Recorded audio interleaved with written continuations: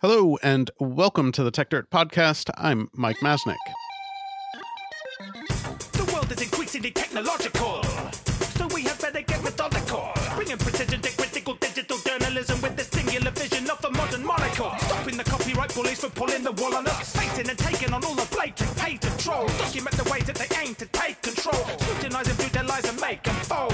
If we don't stand up to them, someone will get hurt. To grab a shovel and dig up the tech dirt. If we don't stand up to them, someone will get hurt. To grab a shovel and dig up the tech dirt. Many people recognize that right now, certainly lots of legacy journalism operations have struggled over the past decade or so. We've written about this a lot on Tech Dirt, often highlighting how many of them were actually somewhat complacent during the rise of the internet and did little to understand, adapt, or innovate during that time, and then were surprised when they realized that advertisers who formerly relied on newspapers as the best way to reach certain communities found other, perhaps more efficient ways to reach those audiences.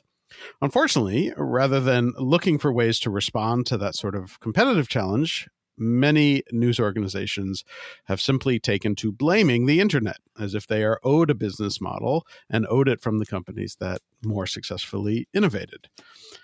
And in part because policymakers are often beholden to support and endorsements from local news organizations, there's been something of a concerted global effort to pass laws around the world that simply require successful internet companies to hand over cash to struggling media organizations. This concept was pushed in large part by Rupert Murdoch, which always struck me as somewhat amusing, considering he spent decades screaming about the free market and against socialism. And this particular plan is literally having the government redistribute the wealth of successful companies to companies that have struggled.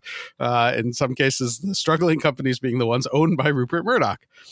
Basically, all of these laws and proposals boil down to the same basic concept that big successful internet companies, namely Google and Meta, in some cases named directly, should be required to pay news organizations because they send traffic to those news sites. Now, you might recognize that sending traffic to a website seems like a beneficial thing, and the media organizations themselves seem to implicitly agree, seeing as that they often work on search engine optimization and hire social media managers to try to get more traffic. But these plans and laws basically say that not only should Google and Facebook send them more traffic to their websites, but they should also be forced to pay for doing so. The most successful of these laws, in terms of being passed and getting lots of attention, though it wasn't the first, was put in place in 2021 in Australia, where Rupert Murdoch certainly has tremendous sway and influence. But similar bills are appearing all over the place. Literally hours before we started recording this, Senator Amy Klobuchar here in the U.S. reintroduced her similar bill in the U.S. called the JCPA. And then meanwhile, up in Canada, there's a version being pushed strongly right now called C18. And no one has been following C18 as closely or as highlighting its many, many problems as much as Canadian law professor and open internet advocate Michael Geist. So I am pleased to have Michael on the podcast today to talk about these bills, in particular C18. So welcome to the podcast. Mike, thanks so much for having me. So just to start out, can you explain what are the specifics of C18? Some of these bills are kind of different in how they operate. And so what is C18 and how is it set up?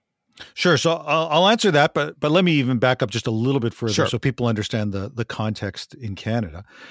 Like in many countries, media companies have been looking for support, and obviously we've seen some significant closures over time. We've seen some significant new media entities open up. The government's often loath to reference how many new startups have occurred over the last number of years, preferring to focus on how many have closed. But there's no question that it's been a tough time, certainly for many entities. And so those entities, particularly the newspaper sector, started first by going to the government looking for tax support. And they found a responsive government who recognized that there were complications with respect to government getting directly engaged in funding the media. It may influence the kind of coverage that you get. I think it does influence the coverage that you get. But nevertheless, they tried to carve out a number of different measures that included tax breaks for subscribers. So people who subscribe to digital papers get a bit of a tax break back. There's some funding for local journalism that takes place, a local journalism fund. And in fact, notably, and I think it was frankly a good program, the resulting work is supposed to be Creative Commons licensed. So it's supposed to be created and then openly available for other publications to use. And the most important one of these is a tax system that allows for up to 25% back on labor journalism costs. So, and this is available exclusively to a certain segment of the media in Canada known as Canadian Qualified Journalism Organizations. And there's some controversy associated with who qualifies and who doesn't, but in their event, that's what they established. So they started with that, but as the tide began to turn against big tech, and we've certainly seen that in countries around the world, and we've seen it in Canada with a number of different bills, part of that broader program for the government was to launch into what I think is best seen as essentially blame Google and Facebook for some of the woes of these large of some of the media companies. And so to largely emulate what Australia has done by creating a framework where now a much larger segment of media organizations could be eligible for the system. It's not just newspapers, it's broadcasters, radio, television. It's our public broadcaster. Over time, and we can get into this, they've expanded it now to hundreds of broadcasters solely on the basis that they have a license, not even with requirements to produce news, but they become eligible news businesses as well. And the expectation is that they will seek to negotiate some sort of agreement in terms of for payment. If they are unable to reach that agreement, it goes to a final offer arbitration system. And what becomes important in this legislation is, what is there to be compensated for? And if we were talking about copying a full text of articles and running ads against that, one might understand why there'd be a value in having some conversation. But the language that's used in the legislation is described as facilitating access to the news, which includes indexing it, ranking it, and quite clearly linking to it. And so at the end of the day, this is fundamentally about requiring payments for links. Right. And this is important. And all along, ever since these kinds of bills first started popping up around the globe, I've referred to them as a link tax because fundamentally that's what they are.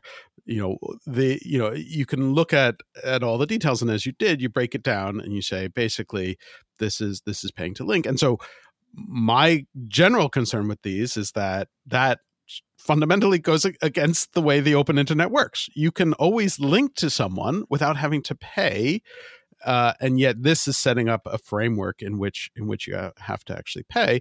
And whenever I say that, especially since Australia did what they referred to it as the news bargaining code, people yell at me. It's not a link tax.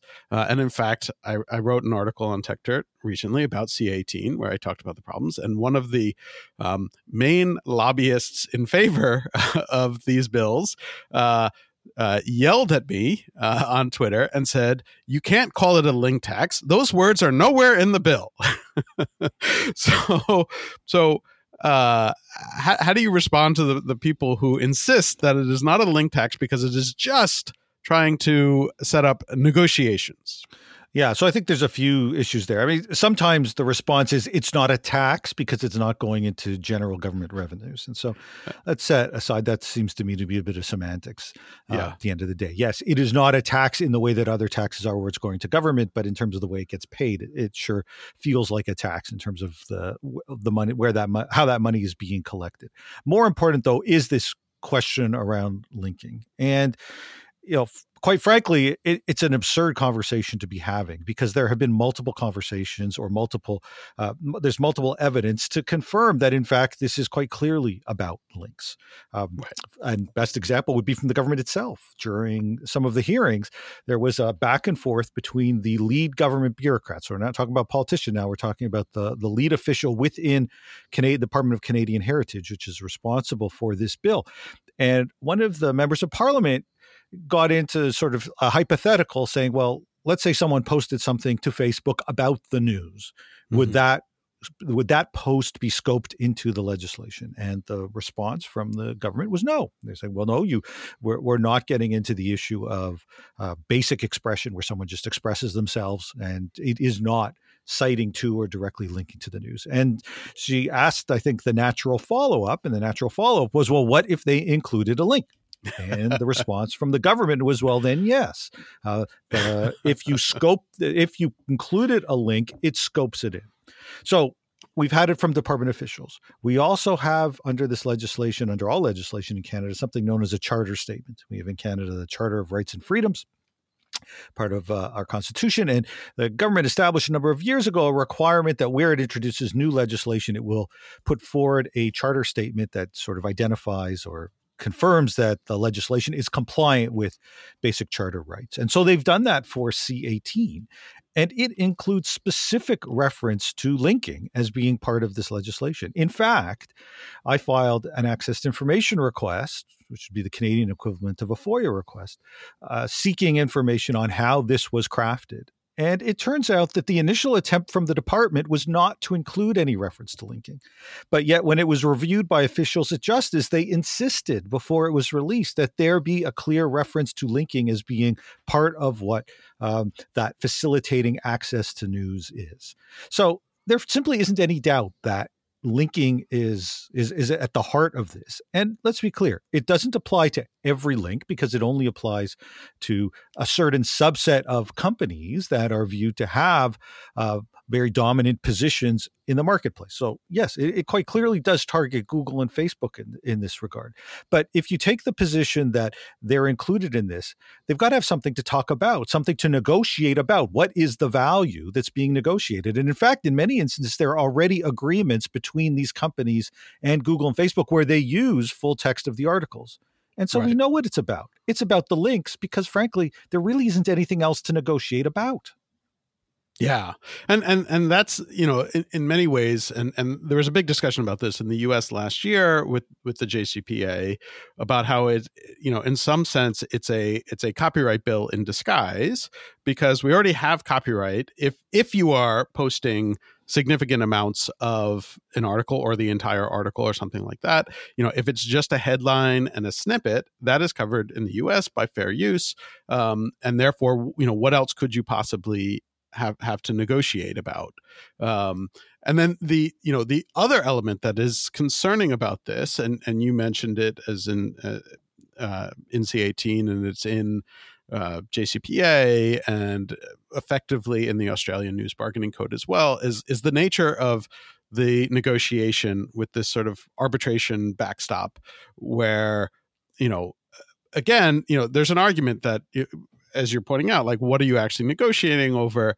And there's an argument that Google and Facebook could go into this negotiation and say, we're negotiating over links. Links are free, so our offer is zero, which I think is actually in some ways sensible. But because of the arbitration backstop, which is basically if the news organizations do not agree to whatever Google and Meta offer, then they can go to arbitration where each side basically gets to put up an amount. In the US, we sort of refer to it as baseball style arbitration, where each side puts up the amount that they want, and then the arbitrator just picks one. They can't split it down the middle or anything like that.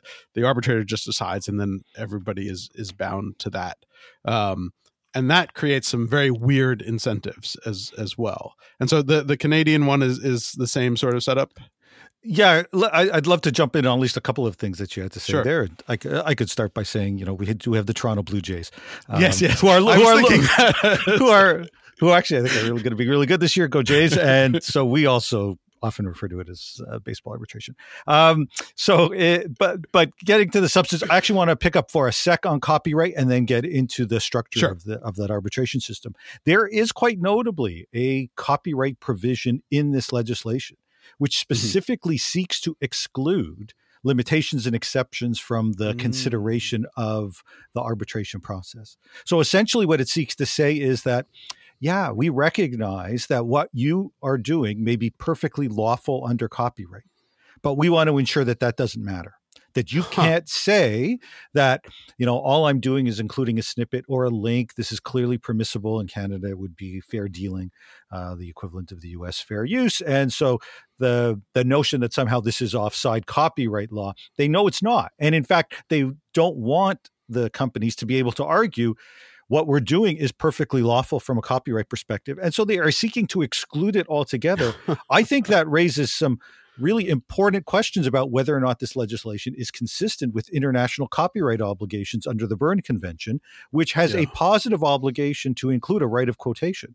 And essentially, we've got legislation that seeks to exclude a right of quotation from even this discussion. Somehow, you can't cite to that right as part of this discussion. I think that's quite problematic. In terms of the ultimate process and where it goes, you're quite right. This ultimately is designed in a certain way to lead to this arbitration process, or to encourage, obviously, these sorts of agreements. It seems to me that based on what we've seen to date in Canada, while parliamentarians, officials are often prone to say, we need this, otherwise there's no incentive for the Googles and Facebooks of the world to negotiate. The reality is that the opposite is actually true at this stage. This has been structured in such a way that the kinds of promises that have been made to the media companies, the way the arbitration process is structured, which feels quite one-sided because, in fact, the panel can reject an offer if it doesn't achieve the government's policy goals. There are basic criteria that are there. And so if the part of the government's objective is what they would describe as a sustainable news ecosphere, and part of that is funding from these two large U.S. companies, if they feel it's not good enough and won't achieve those objectives, technically the panel can simply say, we reject your offer altogether, and in a final offer arbitration process, the media wins. So it seems to me that the incentives actually are for the media to push this to arbitration. Like, they can negotiate a deal if they want, but they're likely to prevail in arbitration. It's why, of course, that pressures the two other companies either to up their offer as part of the negotiation, or, as we have now seen in Canada, for both companies to consider the prospect of not linking. Because the way the legislation is set up is that you are subject to this framework really requiring at least two things. One, you've got to be what's known as a DNI, a digital news intermediary, which would be these large entities and their criteria for whether you qualify or how you qualify to be a DNI. And second, you've got to do something that is facilitating access to the news. And so if you have stopped the linking, well, you're allowed to be a DNI, but if you're not linking, then you are not subject to this framework. And that's precisely why both of those companies have taken steps toward complying with the law by stopping to link. In the case of Google, running a test for 5 weeks where they stopped linking to Canadian news for about 4% of the Canadian population users. And in the case of Facebook, Meta have been very consistent for months in making clear that if the legislation passes in its current form, they will stop news sharing in Canada. Yeah, and you know, there are a few different things to talk about there, which I think are really interesting, which is that, you know, in general, one of the effects of taxing something is you get less of it because companies or individuals try to avoid having to pay the tax. And so therefore, this shouldn't be that surprising. And we know already that, Spain, which passed one of the early versions of this kind of law, resulted in Google stopping Google News from working in Spain, and that had a negative impact on smaller news organizations, certainly. And we know that in Australia, when they passed their version of the bill, for a short while at least, Meta stopped allowing news links from appearing on Facebook. And it was interesting to me, and it worried me a little bit, that when Meta did that and sort of made that move, a lot of people, and I would say some of it, was sort of pushed by the media, and some of it was because people didn't fully understand what was going on. People got very, very mad, and the public reaction actually to Facebook stopping links was pretty negative. And I tried to push back on that and said, they're responding exactly the way the incentives are structured in the law. If the Australian government didn't want that, they should have changed the law. So I'm wondering, do you think that if Google and or Meta decide to go through with this and blocking links to news in Canada, is there a concern that there would be a backlash in that way? Obviously, the media would push for a backlash, but is there a concern that could backfire? Well, we've already seen the response, quite frankly. And so it started certainly with Google. They did not announce that they were running this test where they were removing the Canadian links. It was a journalist who noticed that when they were running searches, the kind of content that they would have expected to appear was not appearing, and asked Google, and Google said, yeah, that's what we're doing. And it became a pretty significant national story. And I think the lack of transparency left a lot of people really uncomfortable. Google says, this is how we run A/B tests. They only really work if people don't necessarily know, although we wouldn't hide it in the sense that we disclosed it once they were once this became a question.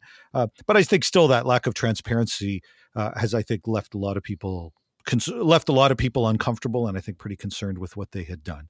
And so that then led to a parliamentary hearing where Google was pulled before committee. They wanted everybody right up to the CEO of Google to appear. That didn't happen, so they were unhappy with some of the people who did appear. They asked for a lot of documents, and Google didn't provide them with all the documents. And then, just as that was taking place, Facebook re-upped their statement by saying, having previously said that we'd consider stopping to share Canadian news, we now confirm that we will not share Canadian news. And so that then led to demands for an expanded hearing, and that is going to take place. And that's been an interesting process, as the government or the government's MPs vastly overreached, seeking not just executives of the highest order to show up, but a fishing expedition in documents going back years. Quite literally, the initial proposal was for any documents, internal or external, including third-party correspondence, on any Canadian government regulation dating back to 2020. And it was, I think almost immediately noted that they were talking about, obviously not just this bill, but a lot of other bills in there, tax bills and privacy bills, and bill known as Bill C-11 that's been this very problematic and controversial, involving regulating user content. And so suddenly you could have an individual creator who wrote to Google who appears on YouTube, and they would get swept into this. All of this felt like retribution for their opposition to this legislation. Journalists, of course, would be captured by this. And this would apply, once you establish this kind of precedent, it's not just Google and Facebook's issue, it's any business's issues. Anyone who's got an interest in public policy and engages somehow that suddenly faces the prospect of retribution from a government committee saying, we want to know everything that you've been thinking about this legislation and everything that you've been doing about this legislation dating back years. That sparked the Canadian Chamber of Commerce, one of the largest business lobbies in the country, to come out with a very strongly worded letter where even those who are supportive of this legislation were left uncomfortable with that committee's plans. They have backtracked a little bit, but it is still viewed as a bit of a fishing expedition. It still is going into some of the external correspondence. And one of the things that we are likely to see play out over the month of April is that there will be these hearings, a hearing with Google, a hearing with Facebook, and then to your earlier point about some of the supporters of this legislation and critics of the critics, we can expect some of them to appear as well, as they are devoting several sessions to basically people who've been criticizing these companies elsewhere in the world to come and tell their story in Canada. I wanted to go back to a point that you raised a little bit earlier, which is, one of the things about this bill and the structure of it is, it's paying organizations for links, but not all links, right? It is just, news organizations that qualify. And one of the concerns that I have is once you've established that general precedent that, you can force companies to pay for links, I would imagine that lots of other industries will say, hey, wait a second. If you're setting it up so that these, companies with tons and tons of money have to pay for links to news organizations, why aren't they paying for links to us as well? Is there any concern or any discussion of the idea that this would spread beyond just news organizations?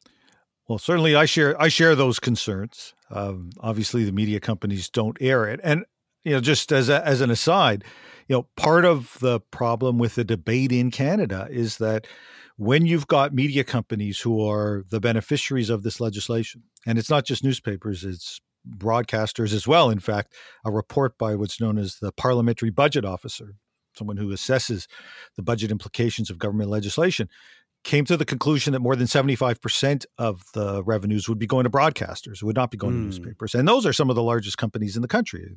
Our large telecom companies own many of the broadcasters, or our publicly funded broadcaster, the CBC, would be incorporated into this, along with lots of local radio stations. I mean, that's actually who the main beneficiary is. And the estimates they had were in the hundreds of millions of dollars.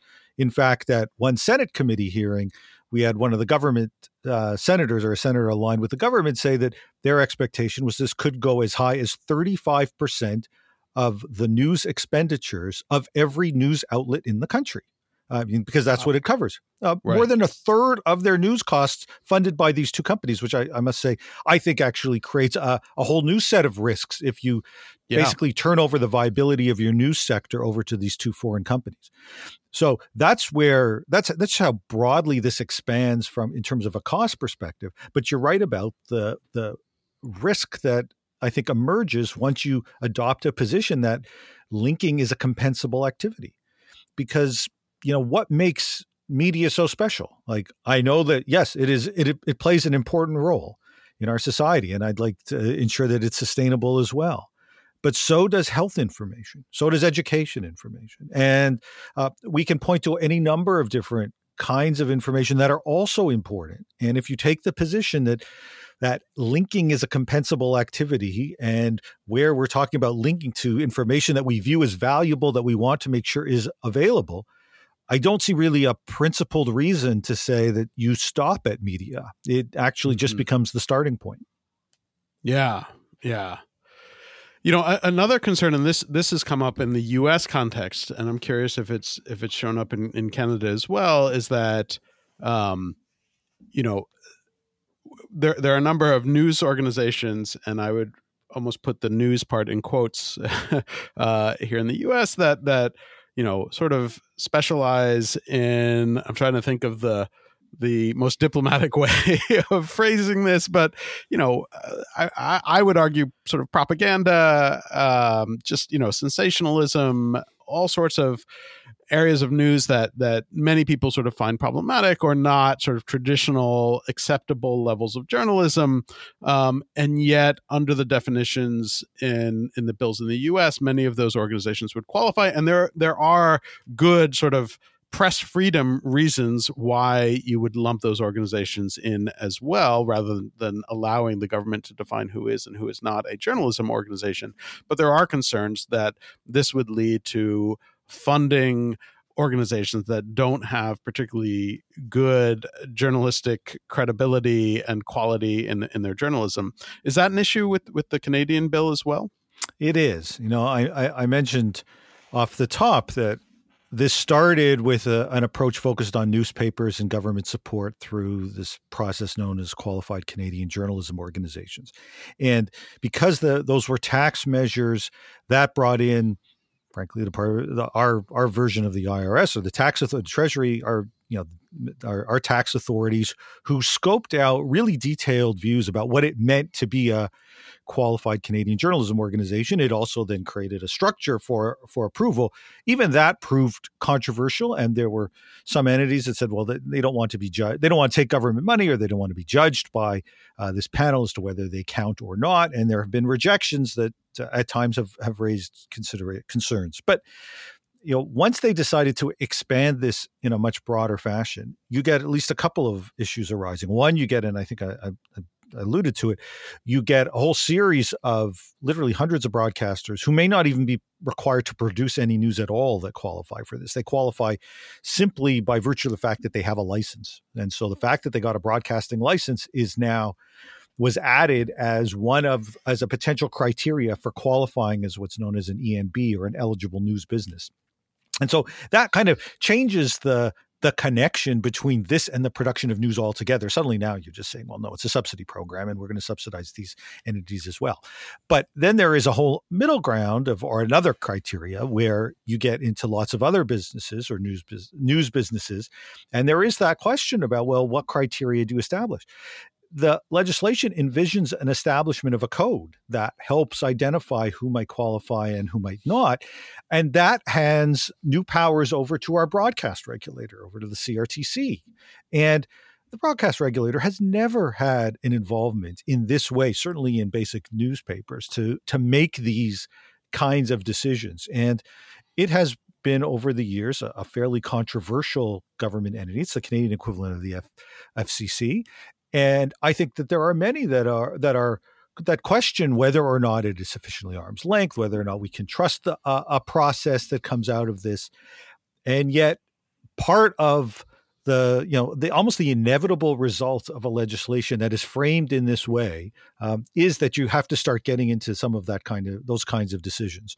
And all to say, I mean, listen, there are some people who oppose the mandated payments altogether. They simply say, no, they're successful. These companies have developed good ad models, good on them. If you've got concerns, let's say from an antitrust perspective, and many of those issues have been raised, then that's the appropriate avenue to deal with it. If you've got concerns with privacy, and Lord knows there are reasons to have concern about how our data is being used, that's the mechanism to deal with that. But essentially taking an approach where you want to profit off what may be these kind of questionable activities by funding your policy objectives, in some ways, the incentive is to not rein these activities in, because you've turned these companies into a bit of a policy ATM, and you just want to withdraw the cash.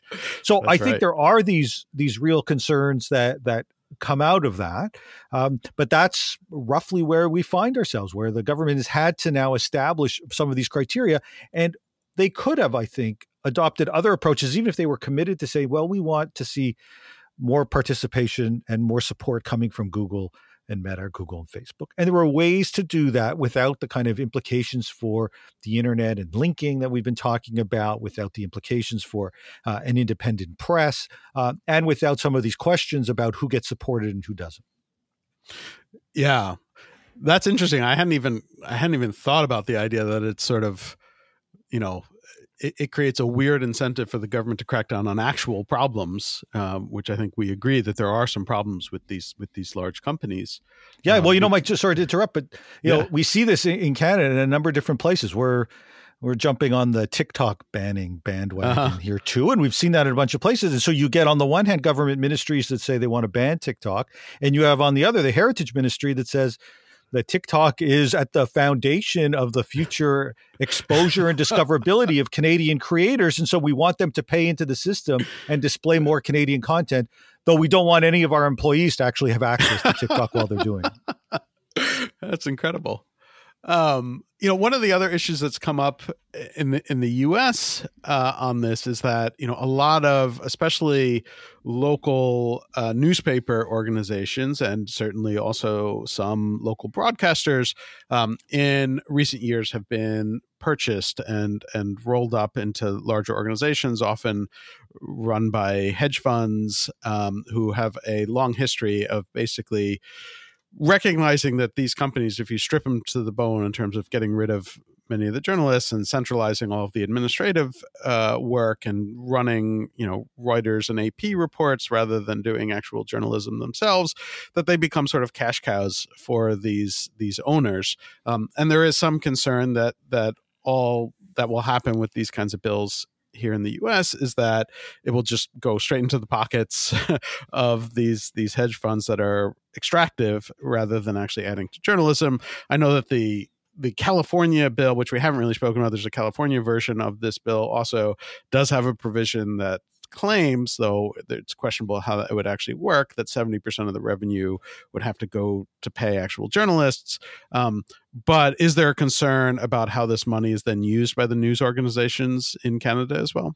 Yeah, there's a couple of concerns that come up, both with how it's used and the implications for smaller and medium-sized and online news entities. In terms of how it's used, we share some real similarities there. One of the largest media chains, largely owned by U.S.-based hedge funds, and so the expectation is, frankly, that all you're really doing is benefiting bondholders as opposed to actually funding journalism. And while if there are agreements struck outside of the arbitration process, one of the criteria for the approval of those agreements that would go to the CRTC would be some of those kinds of impacts in terms of spending.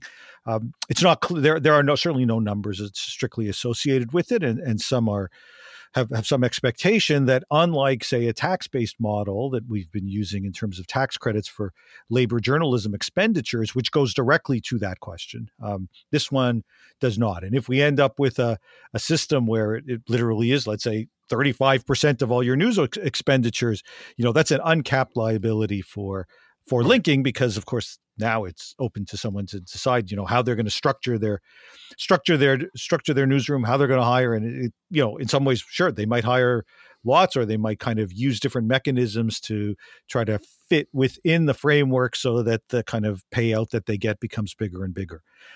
But I think there's also an element here in terms of small and medium-sized businesses, many of whom were generally opposed to this legislation, at least initially. Many of the digital players were uncomfortable with it. They pointed to the fact that their business models often relied upon SEO to be found on search, for sharing. I mean, they're the ones often doing the posting of their links on Facebook, hoping it gets shared, hoping to develop an audience. And so they were pretty uncomfortable with it. Many of them shifted over time, in part because they felt that if this was going to happen, they had no alternative but to get involved. And this, I think, comes to a point that the government had tried to make. They said, we're not going to intervene in this marketplace. And yet this legislation is incredibly interventionist in the marketplace. Right. It quite literally forced hundreds of new news entities to get into this political game to see whether they qualified or didn't and participate, because if they fail to do so, suddenly they're at a significant competitive disadvantage relative to some of the legacy players. I was talking to one who noted that, it's hard enough that in many of their markets, they compete with the public broadcaster as their primary competitor. So they're in small communities. It's often our public broadcaster that's their primary competitor. So it's public tax dollars that is their primary source of competition. And he said to me, listen, I can live with that competition. But if I've got to compete not with a public broadcaster that is now funded both by the public and funded by Google and Facebook, I don't have a chance. And so I've got to get into this. And so the government, far from having taken a hands-off approach, has created an unprecedented level of intervention into the news marketplace in Canada. Yeah.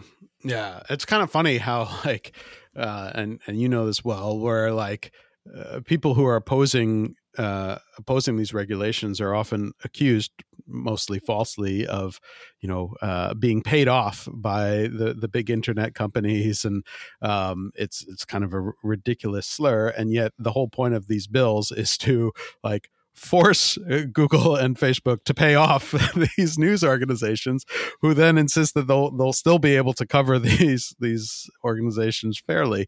I find that to be somewhat ironic, I guess. I think it's more than ironic. It's the lived experience in Canada, where the coverage has been incredibly skewed. We had just this week, as we record this, the publisher of one of the largest, I think, circulating paper in the country, the Toronto Star, give a series of speeches talking about how Google and Facebook are stealing his content, and not even disclosing the fact that his paper has deals with both Google and Facebook.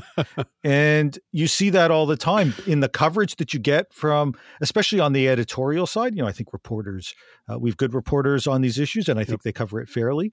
But in terms of how these issues are generally presented to the public by way of editorials and op-eds and opinion pieces, it skews almost entirely in one direction. And I think that has it's an important element in terms of what it means to have the government get involved in this way, and how, if one of the goals is an independent press, this kind of legislation actually directly undermines that goal. Yeah, there's a point that I hear a lot, and it sort of gets to these bizarre claims of stealing content or whatnot, that when I'm talking about these bills, one of the things I hear often in response is something along the lines of, sure, Facebook and Google are only posting links, headlines, and maybe a snippet, but often that is enough, so people only read the headline and the snippet and never actually click through, so it's not actually sending any traffic, and that is why there should be compensation, because it's not actually sending enough traffic, and it's stealing, which is ridiculous, but taking the essence of the article and the most important part, and therefore depriving the news organizations of the traffic that somehow I guess they deserve to have magically gotten otherwise. I have a response to that, but I'd love to hear what your thoughts are on that argument, because it keeps coming up when I have it does come up. It does come up. I mean, I guess I have a couple of thoughts on it. First, I think that there has been a commoditization of basic news. I think that's generally a good thing. I think we want people to have access to the news and to be, as informed as possible. And that puts more pressure, of course, on media outlets to provide some amount of value add that it is worth the click and it is worth paying for.